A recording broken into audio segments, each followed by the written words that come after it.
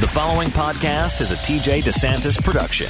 Comments, questions, and inquiries can be sent to DeSantisProd@gmail.com. Are you talking shift? We are.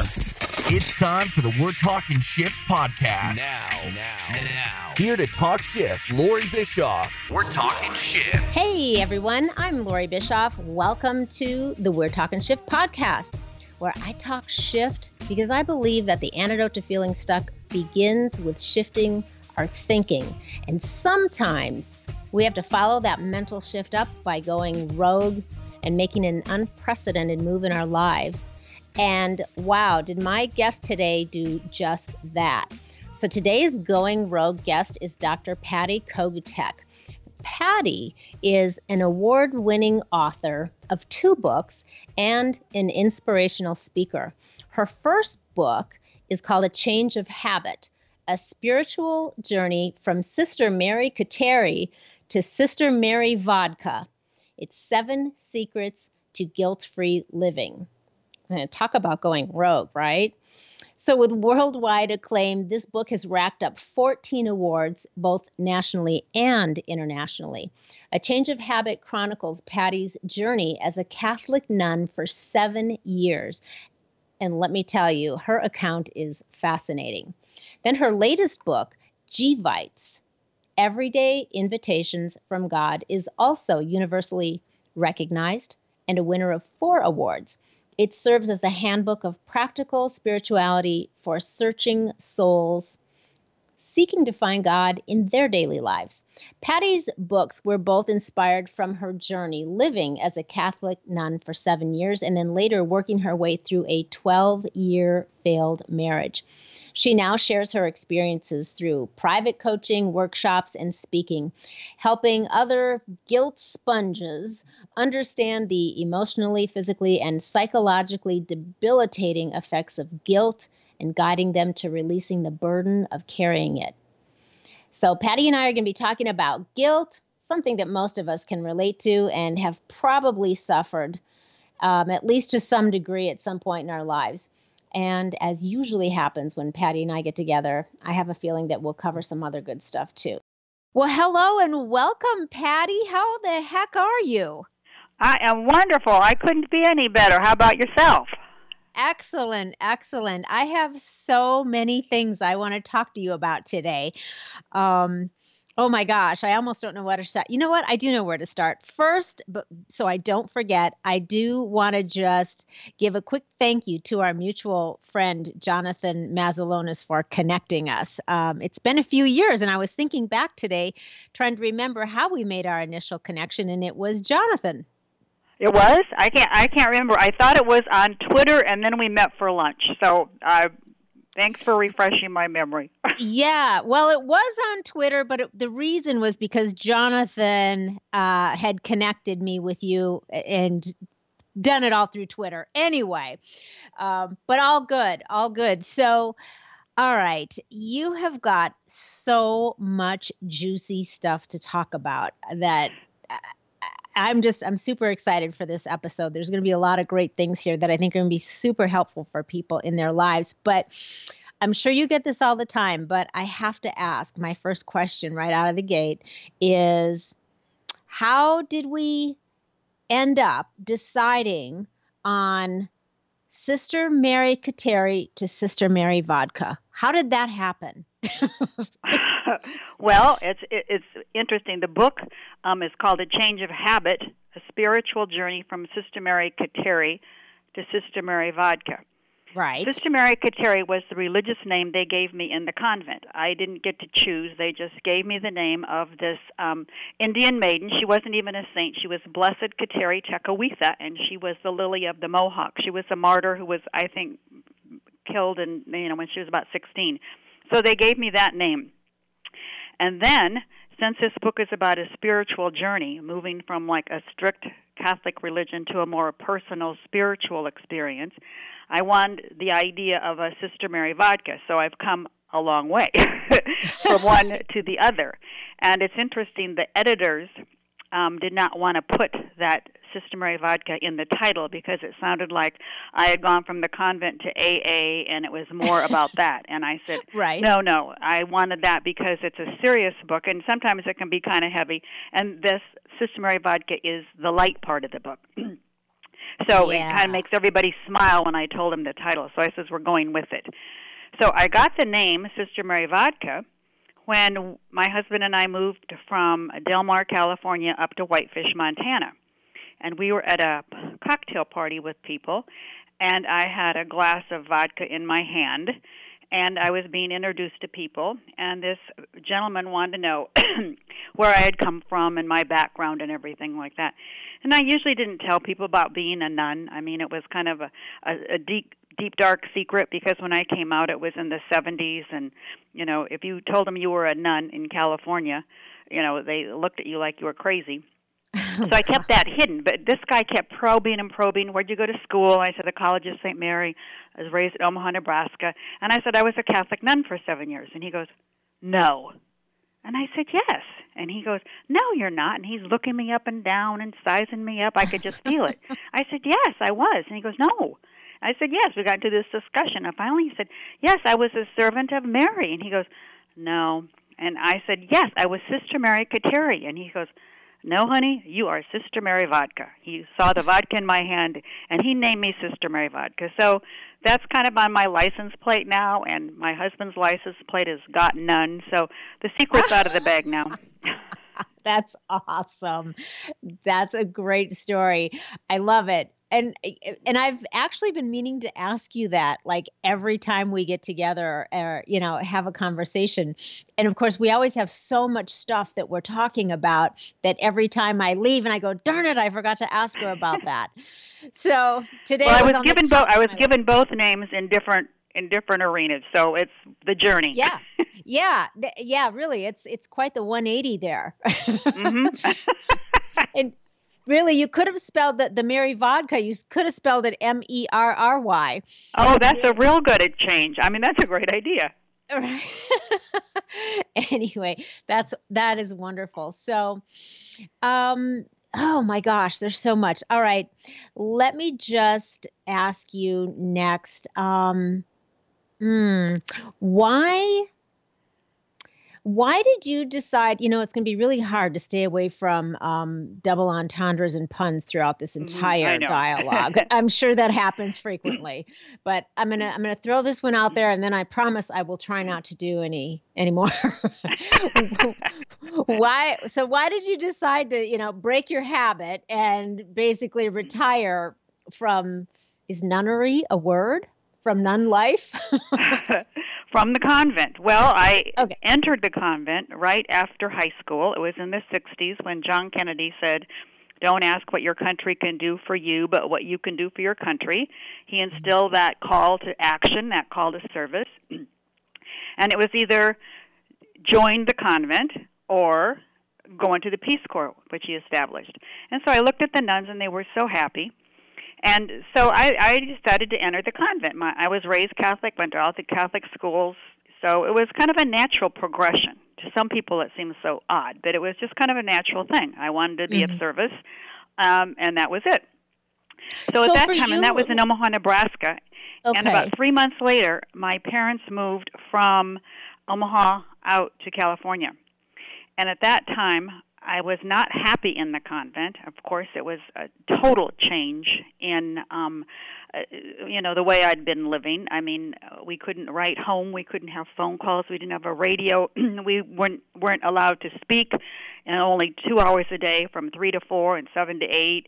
And it wasn't for me. Mm-hmm. So I went to the Mother Superior, and I told her I wanted to leave.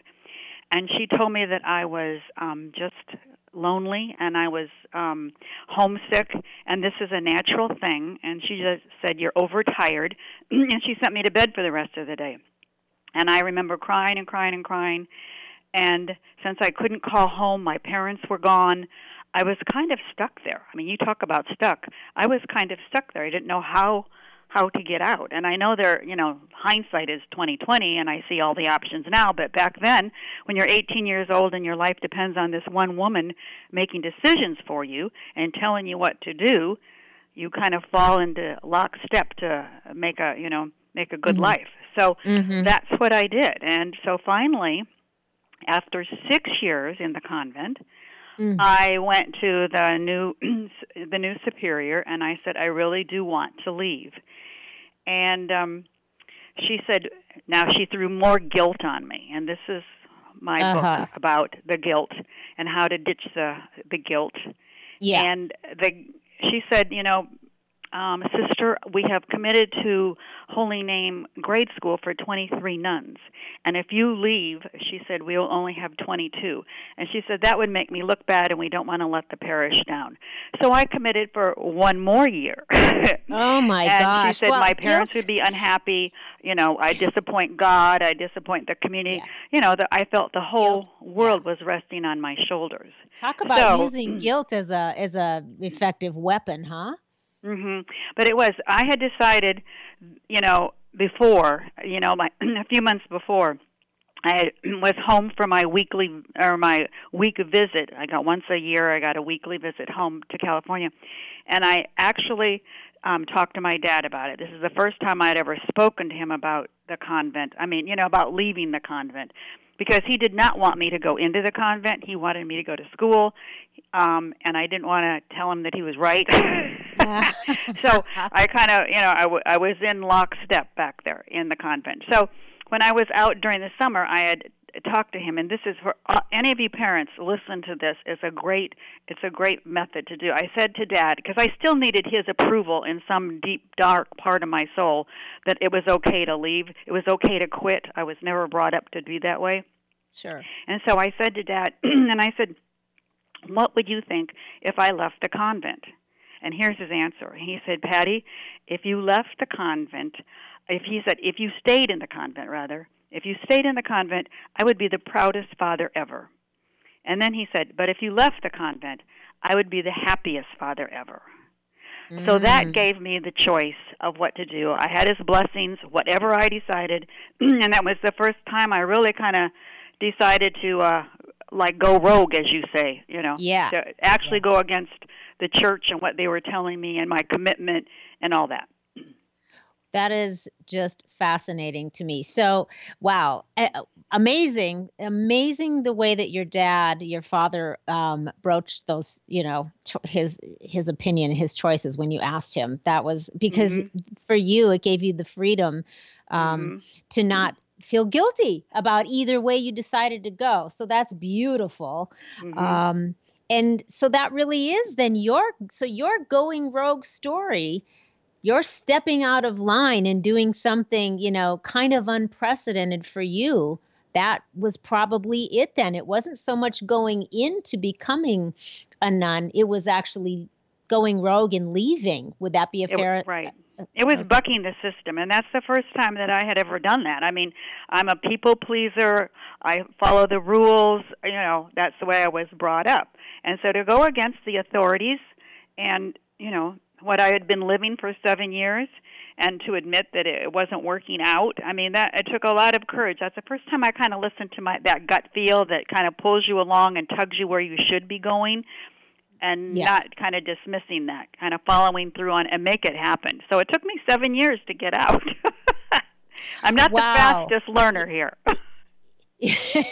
Well, on the one hand, but it does, those 7 years, obviously you were questioning yourself, throughout those 7 years.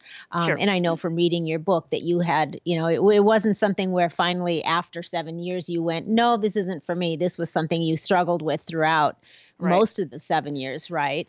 Right.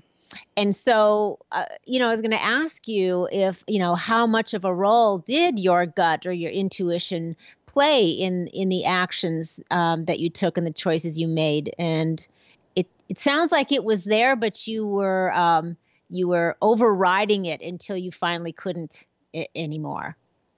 Well, that's about it. I think we all have these gut feels, but I wasn't raised to make decisions on my own. The church told me what to believe and how to pray.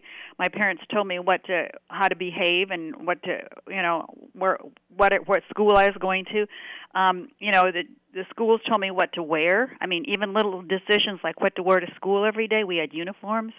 So my whole life was learning to look at authority and follow authority. And I'll tell you what, everybody got along when I followed what they wanted, except me. Sure. If you go to please everybody else, you please everybody else but yourself. And all of a sudden, it will take a toll on you. You know, some way physically or mentally, your body will let you know you're not following through. So that was about the first time that I really got to listen to my gut and follow through on it.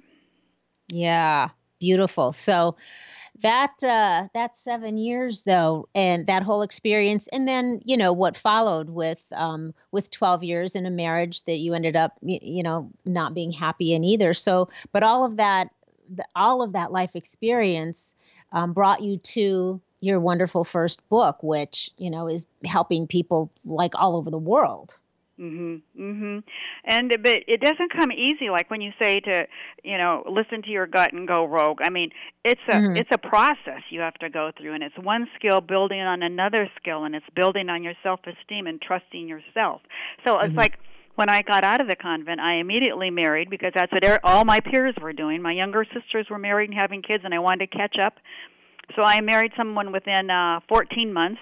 And the day I walked down the aisle, I knew that was wrong, too. I knew that wouldn't work. I knew in my gut, but I didn't have the courage to get out of that before. So I stayed in that marriage, like you said, 12 years.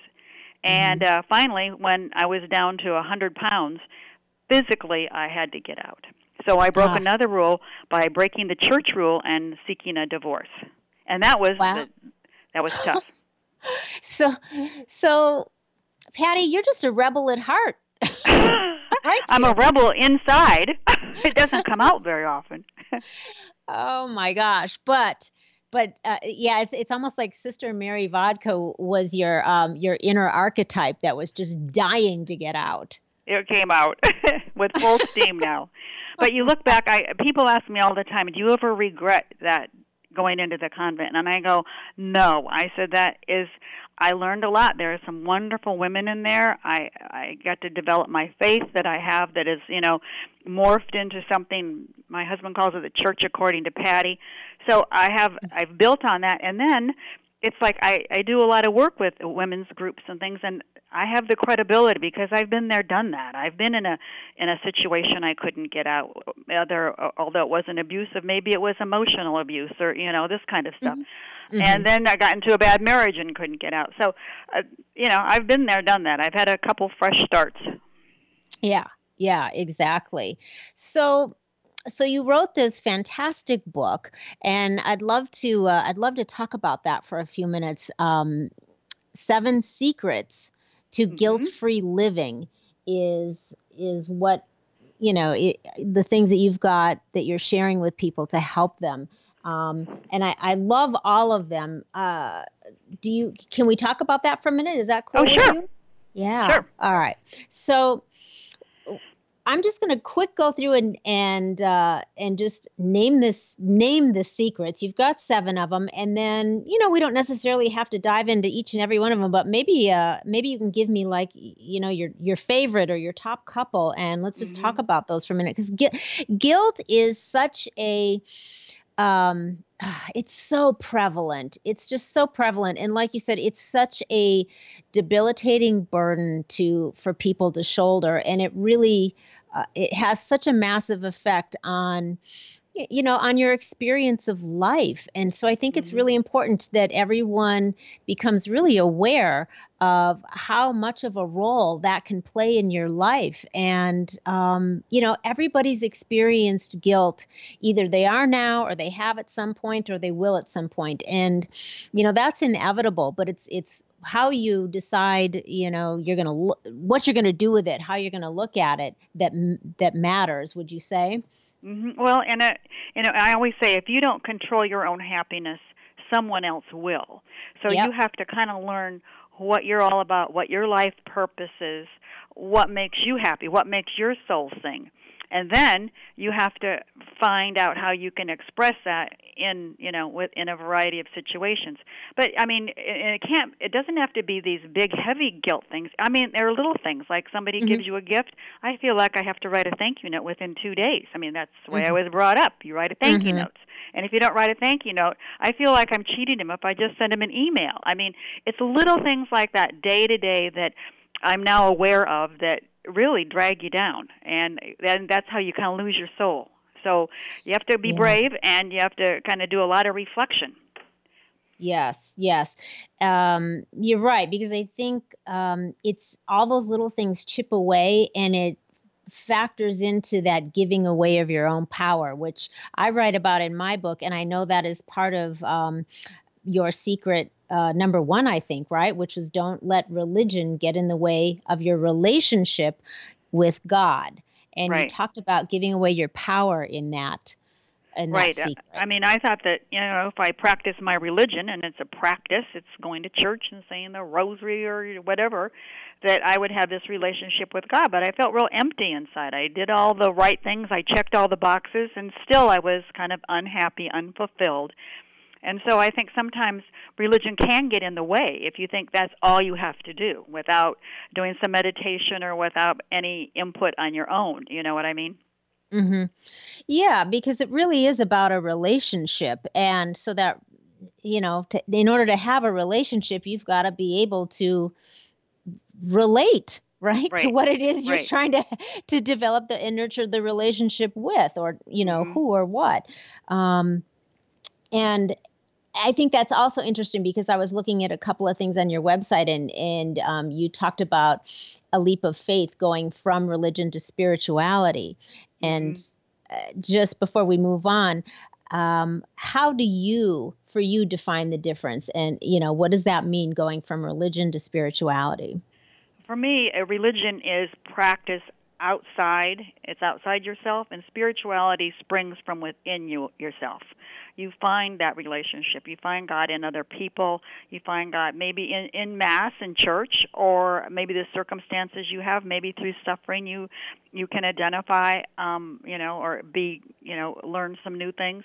But, it's all over. I think more religion is more external, and spirituality is more internal. It is very basic and very rudimentary, but basically that's about it. Yeah, I love that. I feel like that is really well said. That's exactly how I feel. Perfect. Secret number 2. Life is not a matter of chance, but of choices we make along the way. All those little choices add up, and I didn't exert my choosing ability. I just did what people told me to do. And so my life was by chance. Whatever those other people wanted, whatever superior said, authority, directed me, I fulfilled it. And they could count on me. I'd always follow their direction and do a good job, and, everything was happy until I figured out that I wasn't happy. Right. Everybody else was happy as long as you showed up in the way they deemed was appropriate. Mm-hmm. Yeah. Mm-hmm. Yeah. And then sometimes you don't don't realize those little choices you make just along the way. Mm-hmm. And I think that's really an important thing to make, because even, when I talk to people about going rogue, it's the rare person that just, flips a switch and does something completely, off the reservation and goes and it makes a really drastic move in their life. Really, really drastic. That it can happen. It does happen where somebody just, flips. And it does happen, and you have to be ready for the reaction of other people. I think of it kind of as a dance. One person leads, and you just kind of follow. And when you don't follow, they're going, "What's wrong with you? What got into you?" Yeah. And so you have to be ready for maybe some rejection, so some criticism, not pleasing everybody. So you have to be ready for that too when you go rogue, or you start taking care of yourself rather than looking to other people to make those decisions. Yeah, because now you're messing up the flow and the rhythm and the harmony. You are making waves. And right, you're making waves, you're swimming right. upstream, you're doing all those things that you never did before. And so what brought this on? And why are you changing? We liked you the way you were, you know. So, right. So just be ready for that. It's true. You do have to be ready for that because when you make changes, that means that ripple effect is going to force everyone else to change in some way as well. Even if it's the way they look at you. That is part of the reason that we get stuck. You know, we talk about being stuck. Yeah. Is that you don't make those decisions because you know deep down it's going to cause other people pain.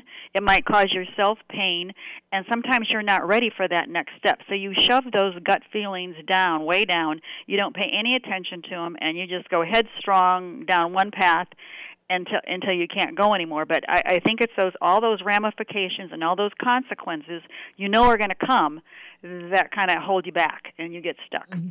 Mm-hmm. Absolutely. Yeah. And most times, like you said earlier, it is sort of a baby steps and a process of until you get to a point where you are just going to make a change, as opposed to just one day you go from black to white kind of thing. Mm-hmm. But it's I think for a lot of people, they place more value on the peace and the well-being and the of everybody around them than they do on their own sense of happiness and fulfillment. And so they wait and they wait and they keep stuck. waiting for a better day until things happen. You know, you wait for somebody. I remember staying in that marriage because it was our anniversary coming up, or it was his birthday, or there was a family get-together. There was always some reason to put it off, and pretty soon, you go, it's been 12 years. Yeah, it's 12 years and you're down to 100 pounds. Right. Something's got to give. Right. Yeah. Secret number 3. You can't this is a baseball analogy that you can't steal second base until you take your foot off first. Right. And I was afraid to make that leap of faith and that leap. And so you try to do both, but you can't. You just have to take your foot off first and go for it. And if you're like me and you second guess and you kind of reanalyze and rethink, you can be stuck for a long time. Mm-hmm. Yeah, you're right. You can't be on both bases at the same time. No, you can't be both places at the same time, and you just have to take that leap and go for it, So it's like, you have to kind of judge. Of course, you just can't make this, it's all about risk-taking, but it's a calculated risk. I mean, even when the runners are in baseball, they look at the wind and they see when the pitcher's coming and if the, second baseman's on base. I mean, they take some stuff, but then all of a sudden you have to take a leap. Mm-hmm. Yeah, you got to go. Mm-hmm. I like that analogy.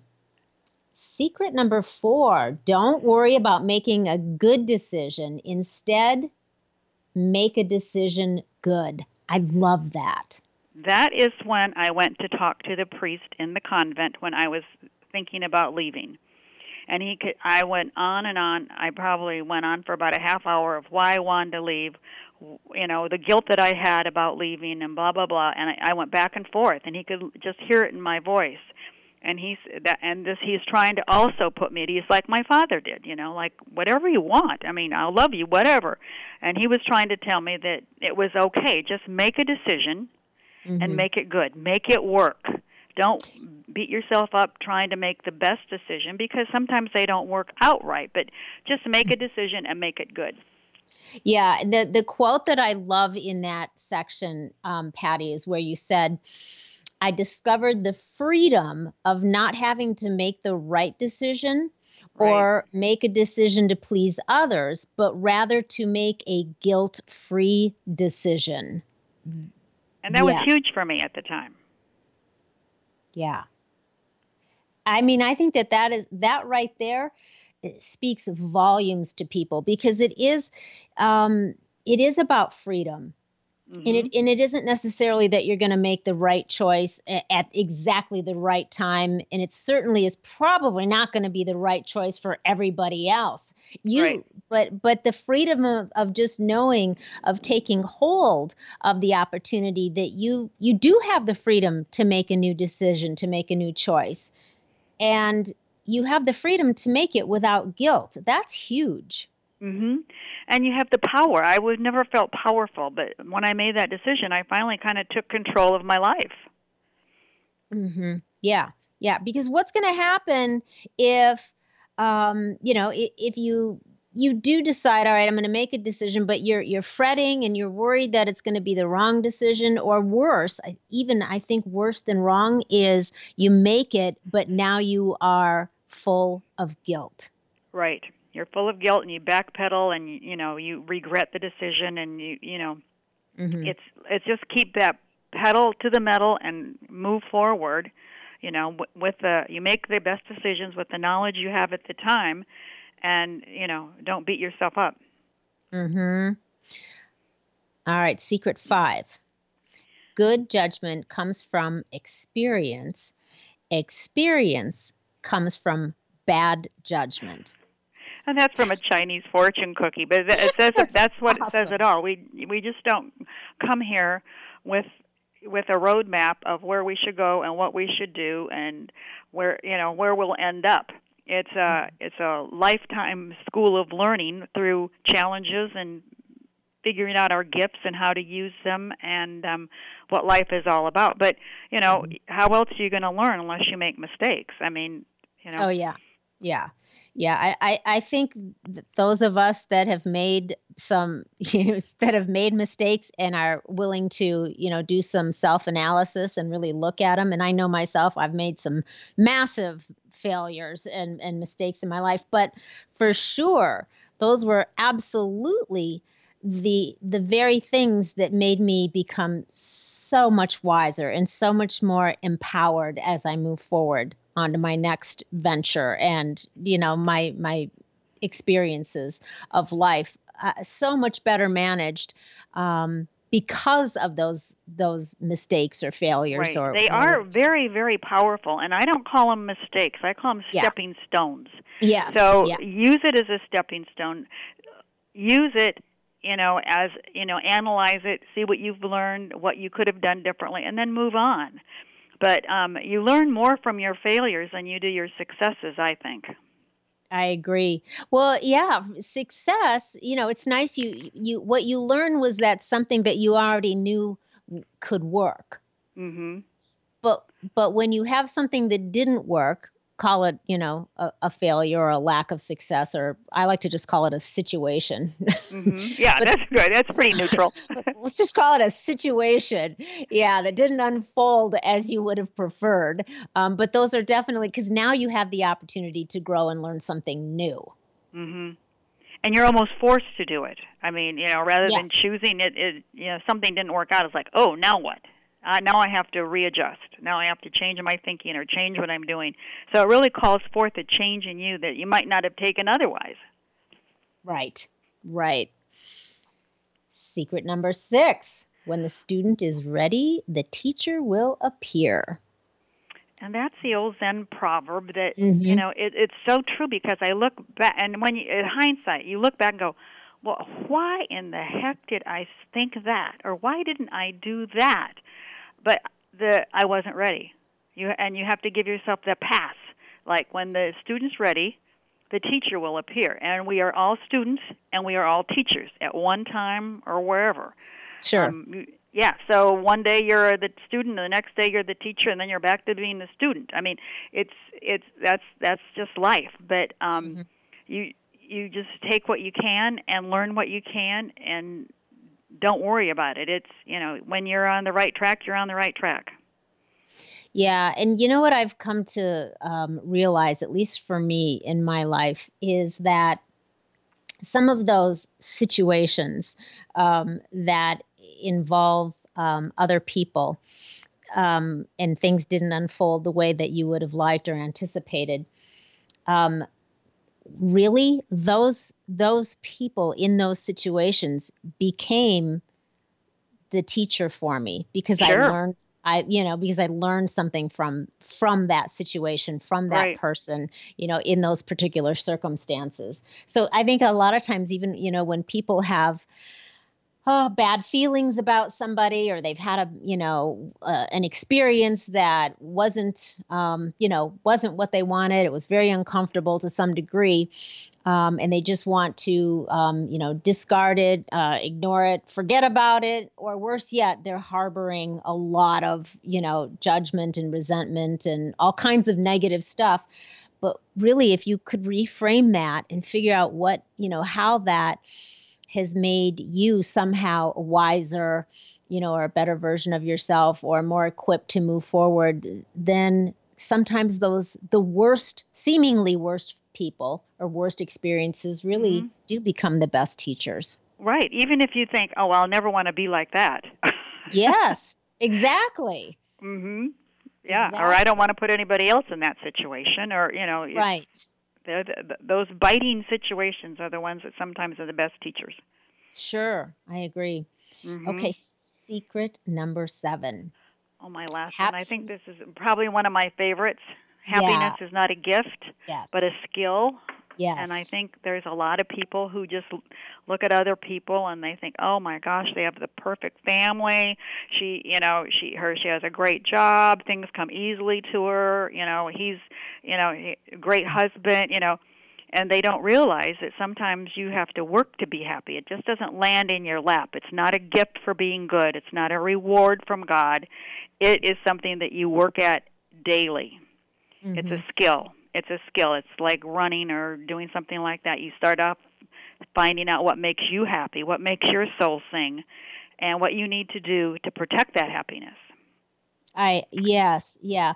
And you're right. And I write about that in my book as well. And I think that happiness is, first of all, everyone's idea of what that is different. So, you can't look at what appears to be somebody else's happiness and think, oh, they got it, they were born with it, or they got all the right conditions, or, all the things you just said.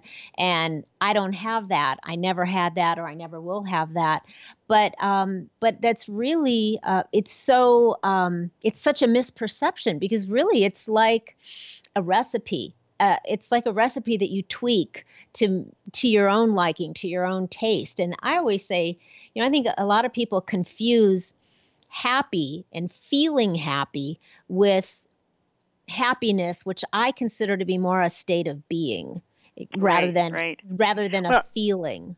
It's true. I mean, some people confuse success with happiness. They go, if I could be successful, if I could have this, if I could do this, I'd be happy. But they're not. You have to be happy first, and then the success will come. I wrote a blog once a couple years ago. It's about, I was taking a walk around the neighborhood, and there was this kind of old beaten up car out in front of a house, and it looked like, a housekeeper or a gardener or somebody. And on the license plate, it said, "Lucky Lady." And I'm thinking, she knows what happiness is. Here she is probably cleaning somebody else's house, and is happy with her life and finds happiness in helping others, or maybe with her children, or within herself, but she gets it. And I thought, oh, that was really, really good. Lucky lady.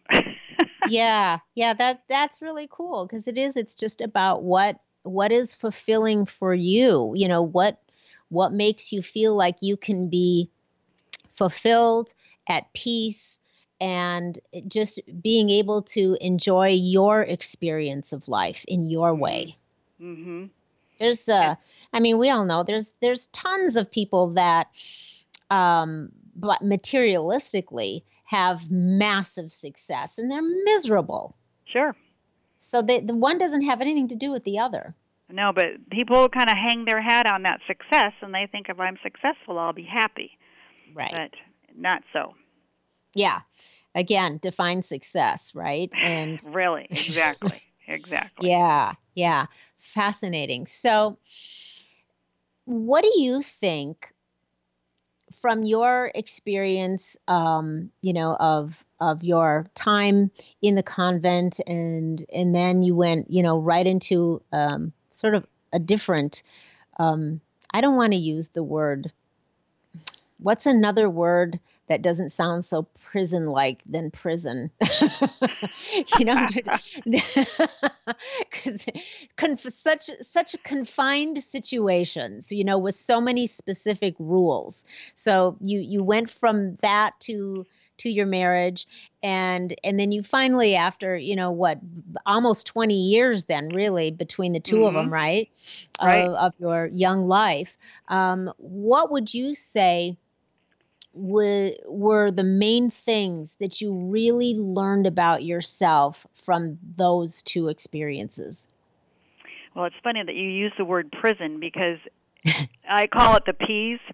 And this is what I learned about myself, which created my prison, and they all began with P. It was like I was trying to please everybody else. I was trying to be perfect. I never wanted to get in trouble. I was always the leader of the class, so I had to be perfect. And because of those two things, because I wanted to please and be perfect, it led to some behaviors that didn't help me. And one was performing, another P.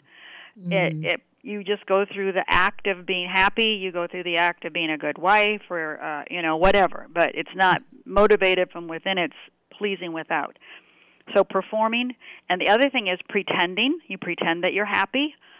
People would ask me, what's wrong? You know, when I was down to less than 100 pounds and I'm 5'8", they said, what's wrong? I go, nothing.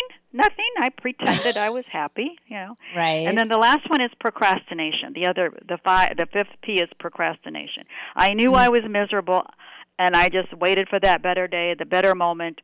Maybe I was waiting till I was stronger. The teacher wasn't, you know, the student wasn't ready, so the teacher didn't appear. But the procrastination of put off. And those 5 Ps create the prison. You don't like to use the word prison, but it goes along with the P, and that's what it does. Those 5 behaviors kind of imprisoned me, so I couldn't go rogue, so I couldn't be myself. Right. So I mean, it's not like you were in a prison. But I created my own. Right. It was like an emotional prison that you created for yourself. Sure. Yeah. Wow. So would you say, you know, because I'm thinking back to like just being a child or a young person, and, you know, learning the rights and wrongs of, you know, how you should behave. And would you say, is there ever a time in our life when guilt serves us? Well, you know, guilt and stress can, I think of both of them kind of together, they can serve a good purpose. A little of it, it's like heat. A little of it can warm your house, but too much of it can kill you. You know, that too much heat, too much electricity, it can kill you. It's the same way with guilt. I mean, it will keep you on the right path, and, you know, you will conform most of the time, but you still yourself. But you will conform and obey the laws, and, you know, this kind of thing. But if it gets too much, then it goes too far. So it's all judgment. It's all learning as you go. What works for you and what doesn't, and what works for society and what doesn't. So I think there's a place for it. Yeah, because it kept me in line. Right. I mean, I think there is a place for it, just in helping you learn, you know, learn certain things. And when it comes to, you know, your place in the family, or your role in the community, or, you know, the laws that govern the society that you live in, you know, when you start breaking certain rules and laws and moral codes, then guilt, and you feel bad, you know, that's helping you go, you know what, that's probably not a good thing. I need to change or modify my behavior. And I think, I think there's a purpose for it. But like you said, when it becomes something, though, that is emotionally eating you up and you won't let it go, you're either not learning so that you can change your behavior, or you got it, but you just refuse to let it go, and you're hauling it around, you know, day to day, year after year, so that it's eating away at you, and you just won't let it go. Then now you're doing some damage to yourself. Right. If you perseverate on it and you carry it around like a big load on your back, I mean, you have to get rid of that. I mean, but it's, like you said, a certain, if you make somebody feel bad, if you say mean things to people, you should feel bad. Yeah. So learn from that and then say, I'm not going to do that again, and then move on. Exactly. Learn from it. Say, I'm not going to do that again. Forgive yourself and Right. move on. Yeah, I think forgiveness has a lot to do with being able to let go of the guilt. And I think that, that punishment, people in general are very fond of punishment. Right. And I think that's one way that people punish themselves is by not letting go of guilt when they feel like, maybe they're just, for whatever reason, not deserving of being forgiven, either by others or by themselves. So they carry that around as just a form of punishment. And that's, All right. again, it's debilitating.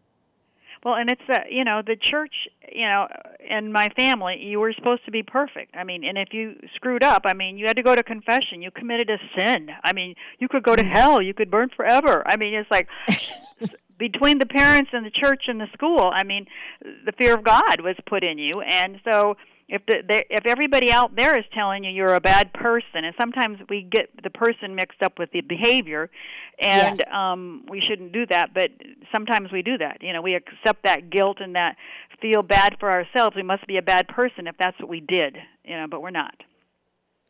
Right. That's a good distinction to make too, is feeling, applying, I guess the judgment or the opinion or the observation on the behavior and not so much on the person. Right. So you give people another chance. You can change the stripes of the tiger, as they say. I mean, because the person can change, and we have to give them that, and we have to believe that in ourselves. And I think that's part of what life is just coming to love and know yourself. Yeah. Yeah. Absolutely. Absolutely. So I would like to ask you one more question. Well, let me ask you this before I go here. So if we were to just be able to give our listeners a few quick, easy first steps into relieving themselves of some guilt, some things that they could take away with them, today to start working on it, what would you like to share with them? Well, one of the first things, I have a book. It's called G-Vites. It's called Everyday Invitations from God, where it's kind of the sequel after the convent of where I did finally find God, and in it I give a lot of self-help things. And one of them is just exactly what you're talking about. I call it the gut alignment. And one of the things you can do is to the gut alignment. It really consists of 3 parts, and this is real easy to do. Speak what you feel, and then you have to measure your success, and you prepare for the reaction. So if you speak what you feel, what you really feel, and not what you should feel, just kind of be cognizant of that. Do that gut alignment. Check in as saying, are the words coming out of my mouth the same thing that I feel within me? And then you just have to kind of know if you're successful or not. If your whole idea is to please others, well, you won't have that gut alignment, because you're going to disappoint people sometimes. And you have to realize that you're going to disappoint them, but you're protecting your own happiness, so you have to know that. And then just prepare for the change. Get ready. So build up that self-confidence, that self-esteem. Have some affirmations ready, like I'm protecting my own happiness. I'm doing the best I can. I mean, that kind of thing. So I would say, just to relieve that guilt, check in with the gut. And because your gut is that's your gauge. That's your emotion. Your emotions are the temperature of your soul and what you're going through. So listen to your gut, not to your brain, that drunken monkey that keeps chirping away at you. Listen to your gut and just go for a walk and say what you feel and listen to it. Perfect. I love that. And of course, of course, everyone can get a lot more great information and inspiration and tips from both of your amazing books. So before I ask you my last question, where can our listeners find you and your books and everything that you have to share with them? Okay, everything is on the website, and that is PattyKogutek.com, and it's PattyKogutek.com, PattyKogutek.com. And then I put my Thursday blogs are on there, and if you would like to receive my Thursday short little inspirational blog, there's a place for you to sign up to receive the emails there. And if you do that, you get a free healing book. It's an email book called Patty's Prayers, and it's prayers to help you through ditching the guilt and finding yourself and being happy. So I would say go through the website, and you'll find the books there. You'll find the blogs there. You'll find all the Instagram things that I post every day there. So that's kind of the place to go. Yeah, exactly. It's a wonderful website too. And of course, all of your services, for if somebody wants private coaching with you or to talk to you about doing a workshop, all of that is on Patty's website. So be sure to check that out. Well, and make sure to go to Facebook. I have a Patty Kogutek author page. I have a personal page and an author page, and we have great discussions on there, and I post lots of maybe 5 or 6 things every day that get you to think, and then we respond to each other. So that's kind of helpful too. Yeah, very nice. Excellent. Okay, so my last question for you, Patty, is what would you say is the value of going rogue? Finding yourself, finding what you're here for. I was here for everybody else, and now I know why I'm here, what I'm supposed to do, and it's, like you said, it's very freeing, and it makes your life worth living. I mean, otherwise you're just living your life for other people, and you don't know what you're here for. Yes. And I just read a big article about, how life expectancy, and one of the things the author said was that having a purpose in life will extend your life. People who have a purpose to get up every morning. It doesn't have to be to save the world either. It can be like a hobby you enjoy, or you want to see your grandchildren walk down the aisle, or you want to, whatever. Yes. If you have a reason to live, you will most likely see many more days than somebody who doesn't. So I thought that was pretty interesting. So it not only helps your happiness, but it helps your longevity. I agree. And I think it's why, a lot, you hear stories all the time about people that have been busy and working and productive their whole lives, and then they retire and poof, a minute later, they're gone. It's like they lost their purpose. Right. They lost their purpose, and we define ourselves by what we do or what we have rather than who we are. Yeah, and I think it's important to remind people your purpose, like you said, it doesn't have to be a global mission. Your purpose might just be, like you said, spending time with your grandkids, or maybe you want to read all the classics, whatever. But you have to have a compelling reason that calls to you, and a reason that you're excited to get up every day. Mm-hmm. It does. It's motivating, and it protects your happiness. I mean, it makes life worth living, because before you know it, your life is passing away quickly. Yeah, it goes by. It seems like it crawls at a snail's pace when you're right in your school years, and then all of a sudden they're so distant that you can't really remember them anymore. Well, I know. I just had a hip replacement, and I said to the doctor, I said, how did the heck this happen? I'm only 38. And he goes, well, I can help you. I'm only 18. So we both are living in denial. Right, exactly. Oh, that's great. Well, this has been fantastic, and I would love to have you back again at some point, because I know we have a whole list of things that we could dive into and share with everyone. So I would love to invite you back someday if you would be interested. That would be fabulous. Well, I would love to. It's always fun chatting with you. Yes, thank you. Thank you so much. And everyone, please go check out Patty's website, PattyKogutek.com. And Patty, thank you so much. You have an awesome day, and I'm really grateful for this time we had Thank you. I'm grateful too, and to you and all your listeners, Happy New Year, and enjoy your journey, and here's to your happiness. All right, that's it for today, everyone. If you liked what you heard, please head on over to the We'reTalkingShift.com website and hit me up with your comments, please.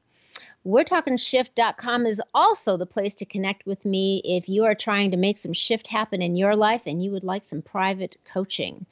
So that's it, you guys. I will talk to you all next week. Please stay feisty, my friends, and go make some shift happen. You too, Gary V. The preceding podcast was a TJ DeSantis production. Comments, questions, and inquiries can be directed to DeSantisProd@gmail.com.